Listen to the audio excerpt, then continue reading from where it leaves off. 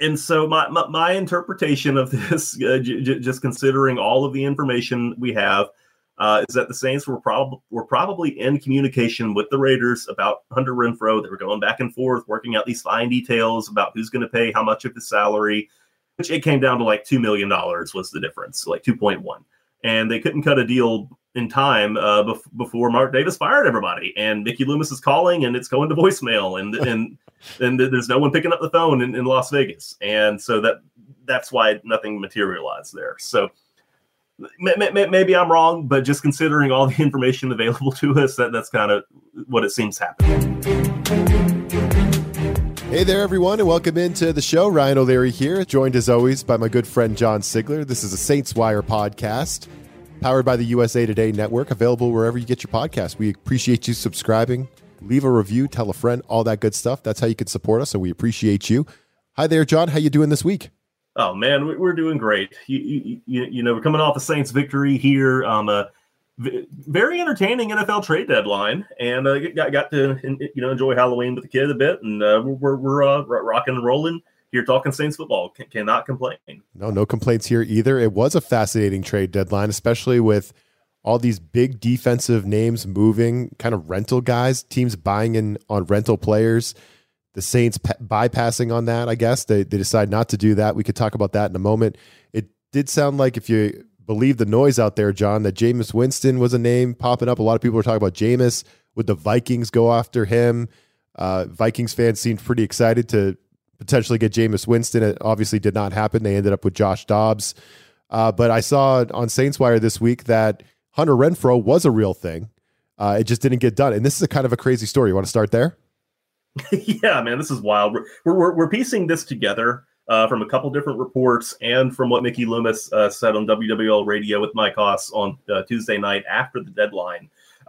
So let's start with what Mickey Loomis said, because that kind of informs everything else. So Loomis said that the Saints were nothing came to fruition here, but they were looking to be buyers, not sellers, at the trade deadline. They had conversations about acquiring a couple of players with a couple of different teams, and ultimately nothing came together. So that's all we really have, on the record from the Saints' perspective.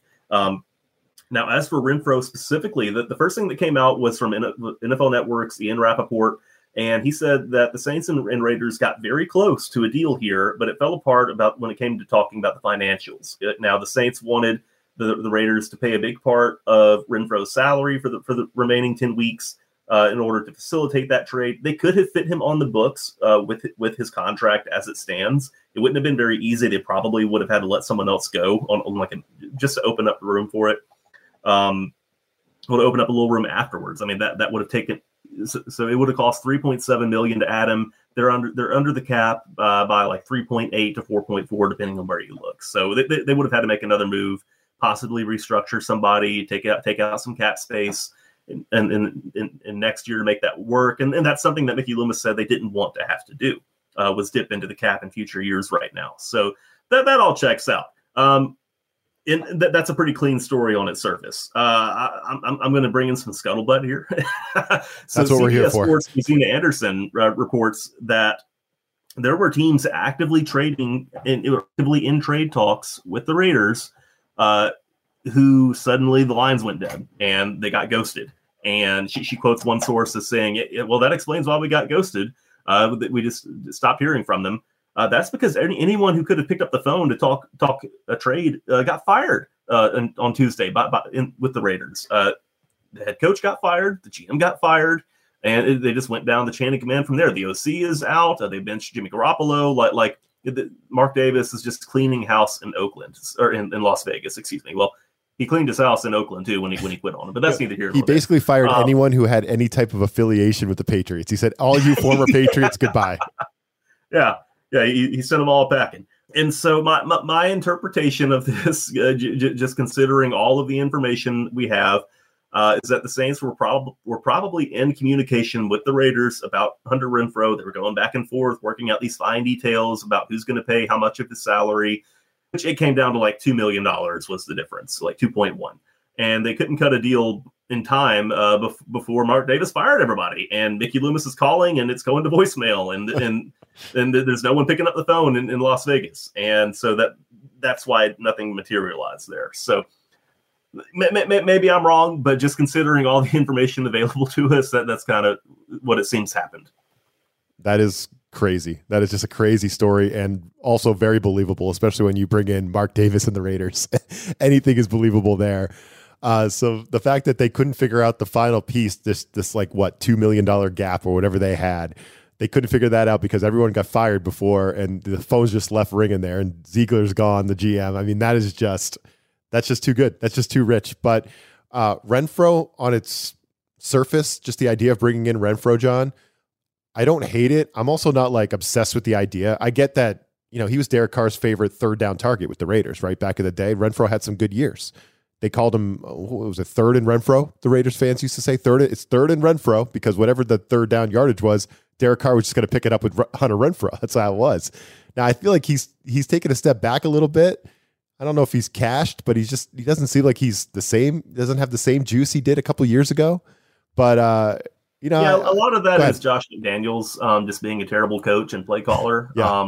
Just doing the same stuff he did when he was in Denver. Like he never should have had that job to begin with. But this year specifically, Renfrow was working as a decoy. Like they were running plays where the ball was never going to go to him. They were actively not throwing the ball to him, so that McDaniels could show how smart he was for having paid Jacoby Myers from New England. Yes. Yeah, so we're going to win games with my guys and then get myself fired. So brilliant gambit, sir. But no, I do think Renfrow can still play. He had his best years with Derek Carr. He caught 103 passes in 2021.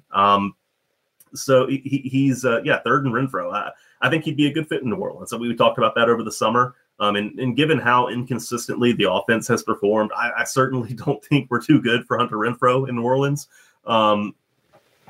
You do have to wonder how exactly he would fit with Michael Thomas being the split end, Chris Olave in the slot, and with Rashid Shaheed getting into games. It was interesting here against the Colts. Shaheed was rotating in and out with Lynn Bowden on rushing downs, and it was working really well. Like Bowden can throw his weight around out there. He was having some success. So working out those fine details, getting a vet like Renfrow in, that probably would help in the big picture. But as far as like the specifics, like down and distance assignments, it would be something they would have to work on. So I think they'll be fine this year. But Ryan, I'll cash app you $5 in March if the Saints don't end up signing Renfrow when he gets cut by the Raiders anyway. Oh, don't worry. That might happen this season. With what the Raiders are doing, the Saints might get him for nothing. Do you know what they were going to give up? What have they given out any details on what the Saints were going to trade for Renfrow? That has not come out. Probably a late round pick. Right? I would imagine it would be like a late round. It would have to be a late round pick, possibly like a conditional pick or something like that. The Saints had what was it? They have 2 6th rounders, one coming from Philadelphia and a 7th rounder coming from Denver that they could have traded in this next year's draft. So they could have gotten it. They probably could have gotten a deal done if they had worked quicker. But Mark Davis's trigger finger was faster. So that's what a story. So Renfrow almost in. It doesn't sound like Jameis Winston was really close to getting traded, but it depends on what report you want to listen to. Yeah. Well. So what Mickey Loomis acknowledged that a little bit on Tuesday night with WWL, and he said that we were looking to be buyers, not sellers. We never had any conversations about trading him away, in any of our players is what he said. So.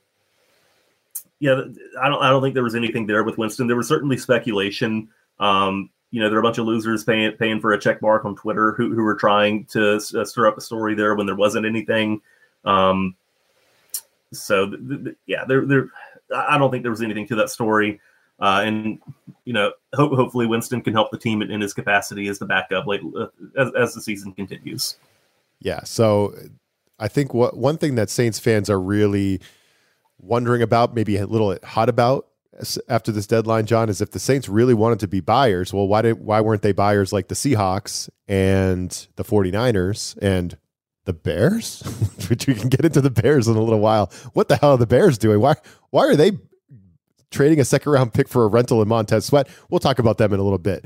But, Seattle, they paid a big price for Leonard Williams, who has an expiring contract, right? second and fifth round picks to bring in Leonard Williams. He might walk at the end of the year, but that's okay. They're going for a Super Bowl. The 49ers, they didn't overpay in their trade for Chase Young. Actually, I think we're all trying to figure out how Chase Young got traded for only a third round pick when Montez Sweat went for more, but whatever. The 49ers get Chase Young. The Saints decide, I guess, I don't know if they were in on any of these talks, John, but I think the story of this year's trade deadline are these rental players, right? Guys with expiring contracts getting traded for good day 2 picks coming in, and they might end up leaving their new team in the offseason and hitting free agency. Should the Saints have been in on that type of deal, or were they right to pass on a move like that? What do you think? Yeah, man, I would have understood it because the pass rushers they have not gotten the job done. They rank bottom 5 in sacks right now, and they have missed on multiple early round draft picks. Obviously Marcus Davenport didn't work out in New Orleans. Peyton Turner has been hurt too often. He's been healthy scratched too often to be much of a factor. Isaiah Foskey, he had a good game against the Colts. He had a really nice fumble. They got called back for, the quarterback had too much of his hand on the ball for too long or something. Whatever. It was a good rush. He deserves more snaps. So it would have made sense to go get one of these guys. The Saints just didn't have the draft picks to get it done. They did not have. People were saying, "Oh man, why couldn't they trade for Chase Young? Why couldn't they trade a third rounder?" Well, they couldn't do that because they sent a third rounder to Denver along with Sean Payton. So they don't have a third round pick this year to trade, and that wasn't going to happen. They don't have a fourth rounder this year either. So unless you're saying they should have given up that second rounder coming back from Denver for a player who ultimately got traded for a compensatory third round pick, probably the 101st overall pick, that wasn't going to happen. That's not realistic. And we can say, oh, well, what about their picks in 2025? Man, nobody wants a 2025 draft pick, right? Nobody wants a draft pick 2 years from now. Right now, that's just not how this works. Nothing is guaranteed in this league. The GMs trading right now know they might not be here in 2 years. Like that's not going to happen. Whenever those picks 2 or 3 years ahead get traded, it's an afterthought. It's not something being like, oh man, this is going to really change the outlook for our team. That's not really worth anything. So it would have been nice. Montez Sweat probably would have been a good pickup, but again, you would have to give up, that second rounder coming back from Denver to get him. And the Saints are really banking on that being a valuable pick, so they can add another young player on a rookie contract who can make a big impact. So I understand why they stood pat. I think it probably was the right decision. I mean, we spent all of last season, torching this team for trading that first rounder that ultimately ended up at 10th overall. How can we turn around and then say, well, why didn't you trade any picks? They could just as easily, have the bottom fall out and be picking, 10th or 11th again this year. So I was fine. After looking at all the moves, I was fine with them standing pat. It would have been cool to add something, but I'm not going to complain for, a somewhat boring trade deadline from the Saints' perspective. Yeah, sure. No, I hear that. And maybe they're boring because they feel pretty good about the group they have, right? And maybe they just feel like they got to play and coach it up a little bit better. I mean, we have seen the team play better football the last couple weeks, right, John? Offensively, at least. They've put up 62 points in their last 2 games. So the offense is definitely something's clicking a little bit better on that side of the ball. Derek Carr would you say that game against Indianapolis was his best game as a Saint? Because I think you could make the argument.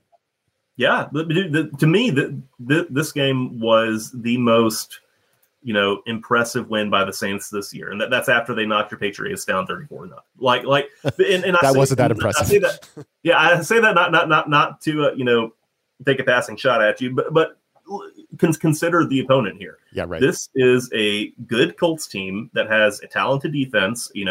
Has a lot to work with offensively. Has a good coach, has a very good coaching staff that's actively trying to win this football game. And the Saints came back from a 10-point deficit to knock them off. And a large part of that was Carr finally played well. He was finally hitting his throws, reading the field, and playing like a starting quarterback ought to, which we didn't see often enough from him through the first 7 games. So, yeah, this is probably I was more impressed by this Colts win than anything else the team has done this season. What do you think has made the Saints feel a little less boring on offense, John, and a little more explosive, right? I mean, is it getting Taysom Hill more involved? Is that it? Is it as simple as that? Or is there anything else that they have unlocked over the last, few quarters, 6, 7, 8 quarters? Yeah, so it's not as simple as, we just need Taysom Hill to run 7 times and we're 15-1 when he does that, or whatever the record is. Yeah. It's not that simple. You're not going to win just because your first 7 plays of the game are all, Taysom Hill rushing attempts. But he is a playmaker in this offense. He is a reliable player for the Saints. He has a very high success rate as a runner and receiver and passer, and he should be involved offensively. He's a unique talent in that regard. But overall, it's execution. It's guys doing a better job executing their assignments. It's Carr doing a better job placing the football so that AK can catch it in stride and then force a couple of defenders to miss and fall into the end zone. It's Rashid Shaheed getting open. Okay, this was a pretty cool stat here. So Shaheed had his lowest snap count of the season in this game. He was only on the field for 18 plays, and he was only targeted 3 times. But he caught all 3 of those passes for like 153 yards. He was really making the most of his opportunities. Efficiency. Here. Yeah, extremely efficient. Yeah. And so, the offensive line was doing a good job making guys move and opening running lanes, and it really comes down to execution. And the Saints offense did a much better job this week of executing their plays. Pete Carmichael called a great game. He was cooking on some of those angle routes for Kamara and the ways that he was getting the ball to Taysom Hill in this game.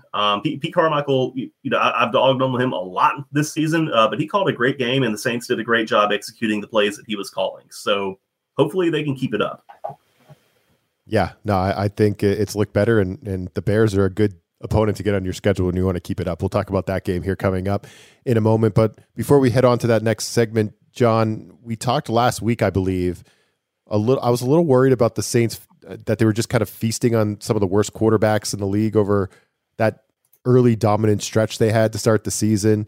Now, and then we saw them kind of get leveled out a little bit against Jacksonville, and we were like, all right, well, let's see how it looks. Well, they have been struggling with slow starts the last couple games, right? They've given up 58 points now in the last 2 weeks, 37 of those points in the first half. So are you seeing anything that's concerning you on that side of the ball? Do they just have to start on time, or is the balance of power, they're seeing a little bit better offenses and quarterbacks, so maybe that is starting to level itself out a little bit? The water's reaching its level. Are you concerned at all about the defensive side of the football? A little bit. I think the run defense got overrated a bit to start this season. We knew that was an issue last year. They worked really hard in the offseason to overhaul it. They brought in all these new defensive tackles, and they shifted up the coaching staff a bit. And that was a real point of emphasis. And it seemed like it was working well to start the season. They contained Derrick Henry well. But then you go and look at it, and I don't believe they faced a single, top 20 rushing offense until they went to Indianapolis. And then they got gashed by Jonathan Taylor and Zach Moss and, moved around by what I think of as a very effective Colts offensive line, even down a starter with Braden Smith being injured this week. So that is something I'm worried about. To me, that's the biggest issue going against the Bears this Sunday is the run defense. Can they contain what has been one of the most explosive rushing offenses in the league? Obviously, Justin Fields is a different challenge than most quarterbacks when he's available, but he's not going to be starting, which we'll talk about that more in a bit. But they've got to show better discipline here. You can't have Tyrann Mathieu missing a tackle at the second level, and then it's 43 yards later until the running back goes down. That can't happen. Hopefully they can clean that up in practice this week, but that is something that concerns me. Yeah. Yeah. And let's get to those Chicago Bears here. And here coming up next, we'll break that one down. First, let's get some fantasy advice for week 9 from thehuddle.com. I'm Corey Bonini of thehuddle.com, here to bring you fantasy football strong plays for week 9. Quarterback Dak Prescott, Dallas Cowboys at Philadelphia Eagles. Coming off the bye, Prescott enjoyed the best game of his season, passing for 304 yards and 4 touchdowns. He threw just 6 TDs in the prior 6 games. He also lit up Philly last year for 347 yards and 3 touchdowns. And the Eagles just allowed Sam Howell to throw for nearly 400 yards and 4 scores of his own. There's plenty of potential versus a Philadelphia secondary that just hasn't been the same since Jonathan Gannon left to become Arizona's head coach. Running back Royce Freeman, Los Angeles Rams at Green Bay Packers. Freeman is on the upswing here, even with Darrell Henderson seeing the majority of reps over the last 2 games. Each has scored once on the ground in alternating contests, but Freeman has been much more efficient, and that could work in his favor to garner more touches this week. Green Bay has been trampled by running backs on the ground, and that's where Freeman could be a sly play in fantasy. However, he is a little bit of a risky play in any format. Roll with Royce only in the moment of desperation. Wide receiver Deontay Johnson, Pittsburgh Steelers versus Tennessee Titans. Johnson caught 5 passes for 79 yards in his Week 7 return, and he followed it up with 85 yards on 8 grabs last Sunday, both of which easily led the club. His touchdown drought has reached 21 games, but his high involvement since returning from IR gives him decent wide receiver 3 appeal. Tennessee has given up the 4th most PPR points per game to the position, and most of that is due to volume. Tight end Hunter Henry, New England Patriots versus Washington Commanders. Henry's wasteland of a season continues on. He has not topped 9.1 PPR points or scored since Week 2, and the former Charger has no more than 3 targets in any game in the last month of play. All of that could change, since Washington has been abysmal versus the position. This matchup rates in the top 8 for receptions and yardage per game, as well as ease of touchdowns in relation to catches allowed. If you need to cover a bye, the matchup is well worth the risk. For more award-winning fantasy football news, tips, and advice, please be sure to check out thehuddle.com. All right, we're back. The Saints now at 4-4, hosting the Chicago Bears. John, you teased it earlier. They're not going to be facing Justin Fields, which is a whole other animal when you're dealing with this running attack the Bears do have. Justin Fields, scary when he runs with the football, I think. Less scary when he throws it, but more scary when he runs around. Instead, it's going to be undrafted rookie quarterback Tyson Bagent. He's going to make his 3rd straight start. He won his first career start, but and then it sounded like everybody was anointing him. I think people were creating quarterback controversies, John, right? It was going to be this Tyson Bagent. Oh, undrafted rookie, played his ball in Division II, and now he's going to be the starting quarterback for the Bears. Blow Justin Fields out of town. Here we go. No, it came crashing down to earth a little bit against the Chargers this past week. Didn't look very good out there. But what is interesting is it felt like Fields, you would think that he would have been trending towards playing in this game, right, John? I mean, he had the thumb injury. He's been out. They didn't put him on IR. They've been calling him week to week. He's been on the practice report as, questionable, doubtful, whatever. But usually he gets, he's not practicing. He's been getting DNPs in the injury report, whatever. But usually the Bears have been waiting till Friday or Saturday to rule him out. Now, Matt Eberflus ruled him out on Monday. So that is a little strange. Did he have a setback? I haven't heard of a setback. So I don't know if there's anything, a conspiracy theory here. I'm trying to figure it out, John. I don't have a great take yet. I don't have a great conspiracy theory cooked up. But it's something weird's going on with this quarterback room with the Bears because they already announced Bagent as the starter. So it sounds like Fields, man, that thumb must be bad or there must be something else going on. But what do you think about the Saints going? They should be able to feast against this bad Bears team with this quarterback, this young kid playing quarterback, right? Oh yeah, the Saints should look. This is a game they should win. Another favorite to win, but. You just look at the situation. You look at them starting an inexperienced backup QB. They're kind of limited offensively with the weapons. This is a game the Saints should run away with. It's at home in front of a good crowd. It's kind of a referendum on Dennis Allen if he can't win this football game. Like you have everything you need offensively for the Saints. Everybody should be available here. The only starter we're really kind of waiting to see about would be James Hurst along the offensive line. Like everything else should be here. You have all your running backs, you have all your receivers, your tight ends. Derek Carr's coming off to his best game in a Saints uniform. They should run away with a win here. If they don't, like I said, it's a referendum on DA. Like what did he do wrong in not preparing this team to win this game against one of the worst teams in the league? So I'm not too worried about Tyson Bagent.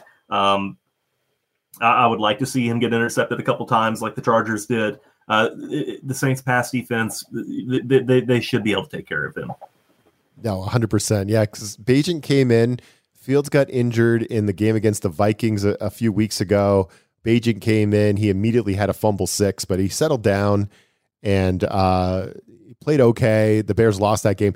Then he was at home against Vegas. We're just talking about Vegas, that freaking dumpster fire over there. So that was the game he won at home. And then he played this road game against the Chargers, and it wasn't good. road game against the Saints. Now this is going to be his first time really dealing with crowd noise as well, John, right? So that's going to be a whole other animal for this kid. I just can't imagine he's ready for this. I've ranted about this over the last few weeks on we do a show like this for the Bears Wire as well, and I've ranted about Tyson Bagent being he was their number 2 quarterback coming into the season. He won the job. They had PJ Walker in camp, and they decided that Tyson Bagent was the right guy to have behind Justin Fields. It's like, okay. So Justin Fields is basically coaching this young kid along where he's still trying to figure it out himself. It doesn't make a lot of sense. This kid, I think he's getting set up. He's getting put in a tough spot going into the Superdome here with all that crowd noise. It's going to be rough. I find this to be a great spot for the Saints. It's a 7-point spread, I believe. I don't know if that line has moved at all with the news that Bagent is going to indeed be the starter, but I think it opened at 7. Saints -7, John, by a touchdown. You think they win this one by more than a touchdown? What's your prediction here? I think that's appropriate. The Bears defense kind of has been the strength of their team. And they just added Montez Sweat. So they're going to be a pretty challenging opponent defensively, and the Saints offense could fall back to earth a little bit. But I like that. I like the Saints to win. I like that margin. I think I'll take it. Yeah, me too. I like the Saints to win big here and get above 500, and then we're off and running. So there's the prediction. Saints Bears.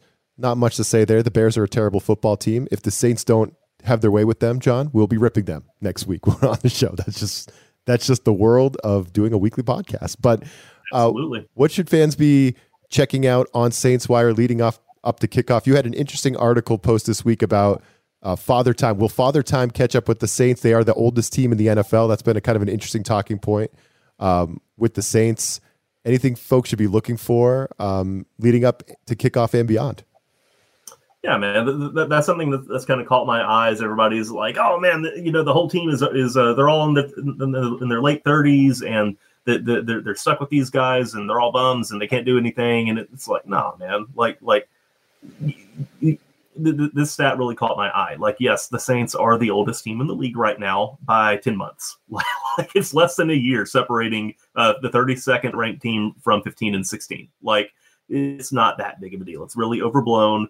And I kind of got into that in the article. Like, okay, let's look at all these guys who are 30 and over, how often they're actually playing, and what are the replacement plans for them. Like, that was something that I put a bit of research into early this week. So, yeah, we're breaking that down. We're looking at this Bears game coming up, looking at the schedule after that. The bye week is coming up quick, and hopefully the Saints have a 6-4 record when they go into that. Anything less is going to be a big disappointment, and you'll hear all about it at Saints Wire. 100%. We'll be here as well, breaking it all down. So for John Sigler, I'm Ryan O'Leary. Again, the Saints Wire's got you covered up until kickoff and beyond. And in terms of the podcast, we appreciate you joining us. As always, subscribe, tell a friend, all that good stuff. We will catch you next week.